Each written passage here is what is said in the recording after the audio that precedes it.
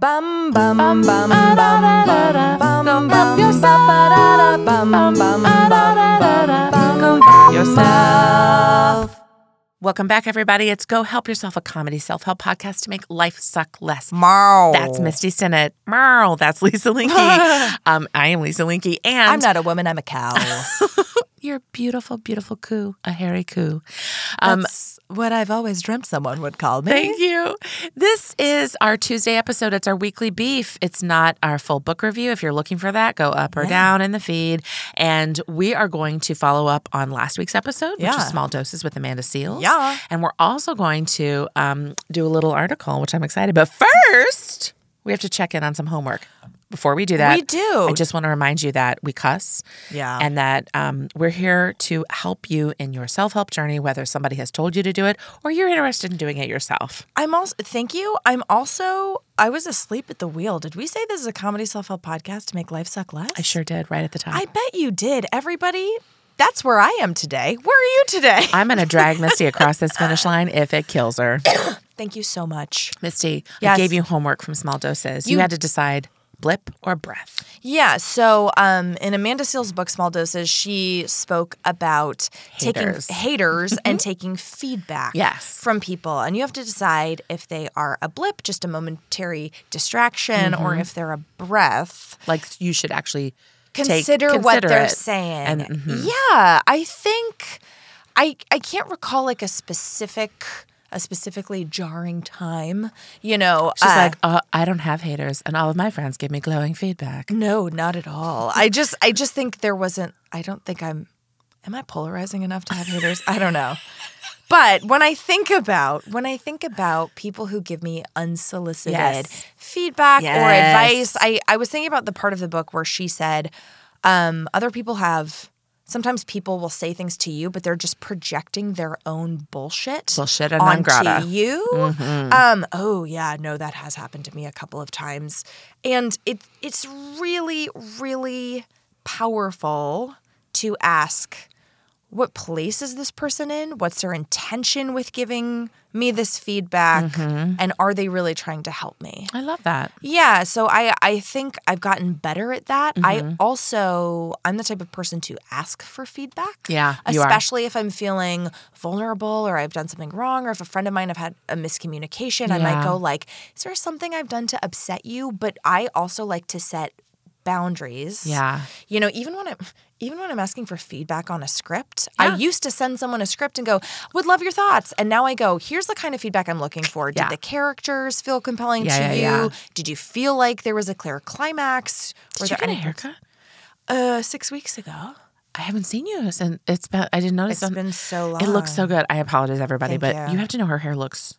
It's so good. It looks like an emoji right now. Oh my God. You're Listen, welcome. I get my hair cut by Genevieve Gian.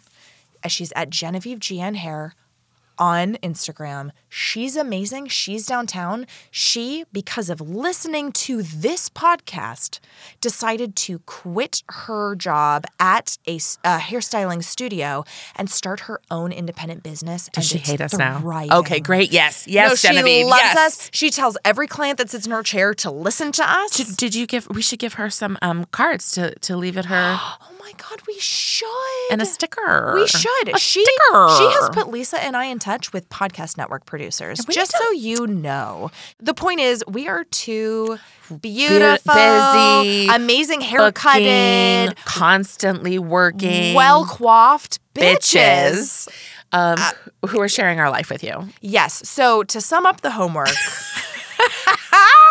Remember, we were like, this is going to be tight. yeah, yep. I have gotten, I hope, a lot better. This doesn't mean it's not still jarring when someone, I have I'll use quotes here. I have a friend. There's a person in my. Is it me? I'm right here. It's Lisa. There's a person in my friend group who's very, very snarky, a sort of their brand. And sometimes they'll just say things in passing that can be really biting. Eat or shit, like, if bitch. you hadn't, da-da-da-da. Yeah, it's that. And it's interesting to go like, oh man, did I really do something wrong in that social situation? Or are they just being a blip and it's more about their discomfort? I et love cetera? that. Yeah. So thanks for asking for that. I think you got to be careful who you ask for feedback from and who you let sink in I love that. to your psyche. I'm going to read an article. I'm pulling a Misty. I'm reading an article for our Thank weekly ya. Biff. It's from sciencealert.com. Le Boeuf Weekly. Stam.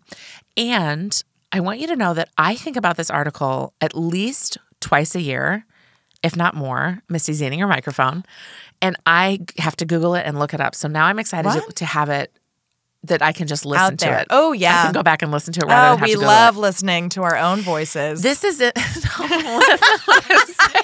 Don't we all? You know what? That's a blip.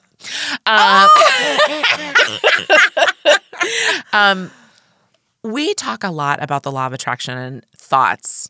We talk a lot about how we despise the law Yeah, of and attraction. we don't believe that thoughts cause your things to happen. Because it's very victim blaming. But we also talk about affirmations and how those are helpful and that words are powerful.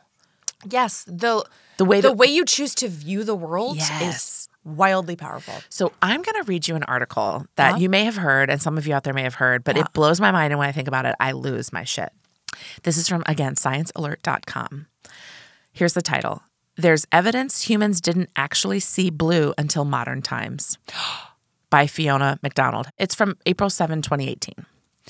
Human vision is incredible. Most of us are capable of seeing around 1 million colors, and yet we still don't really know if all of us perceive those colors in the same way. Yeah. But there's actually evidence that until modern times, humans didn't see the color blue. As Kevin Loria reported for Business Insider back in 2015, the evidence dates all the way back to the 1800s. That's when scholar William Gladstone, who later went on to be the Prime Minister of Great Britain, noted that in the Odyssey, Homer describes the ocean as wine dark and other strange hues, but he never uses the word blue. Oh my God. A few years later, a philologist, Philologist, Philologist. That sounds like something you need to get looked at the doctor. Well, it's got a massive philologist. It's someone who studies language and words. Thank you. Called Lazarus Geiger. Decided to follow up on this observation. I love that they didn't name him. He's called this. He decided to follow up on this observation and analyzed ancient Icelandic, Hindu, Chinese, Arabic, and Hebrew texts to see if they use the color. Wow. He found no mention of the word blue. What? When you think about it, it's not that crazy. Other than the sky, there isn't really much in nature that is inherently a vibrant blue. In fact, the first society to have a word for the color blue was the Egyptians, the only culture that could produce blue dyes. Oh my God. From then, it seems the awareness of the color spread throughout the modern world. But just because there was no word for blue, does that mean our ancestors couldn't see it? Right, because the sky has probably always been blue. I wasn't there. I can't say for sure. Well, and our eyes have had the same, we imagine, Cones. capability. Mm-hmm.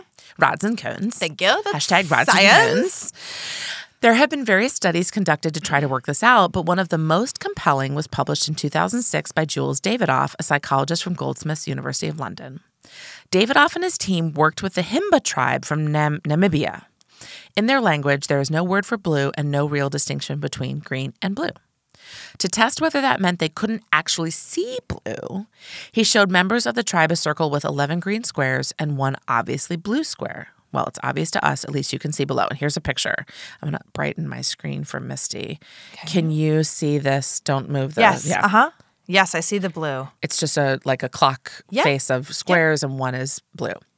But the Himba tribe struggled to tell Davidoff which of the squares was a different color to the others.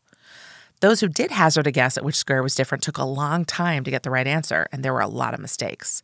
But interestingly, the Himba have lots more words for green than we do. Yes. So to reverse the experiment, Davidoff showed English speakers this same circle experiment with 11 squares of one shade of green, and then one odd square of a different shade. As you can see below, it's pretty tough for us to distinguish which square is different. In fact, I can't see any differences at all. I'm showing Misty like a clock face with, there's more. I think there's like 13 green squares. Don't move the screen at all.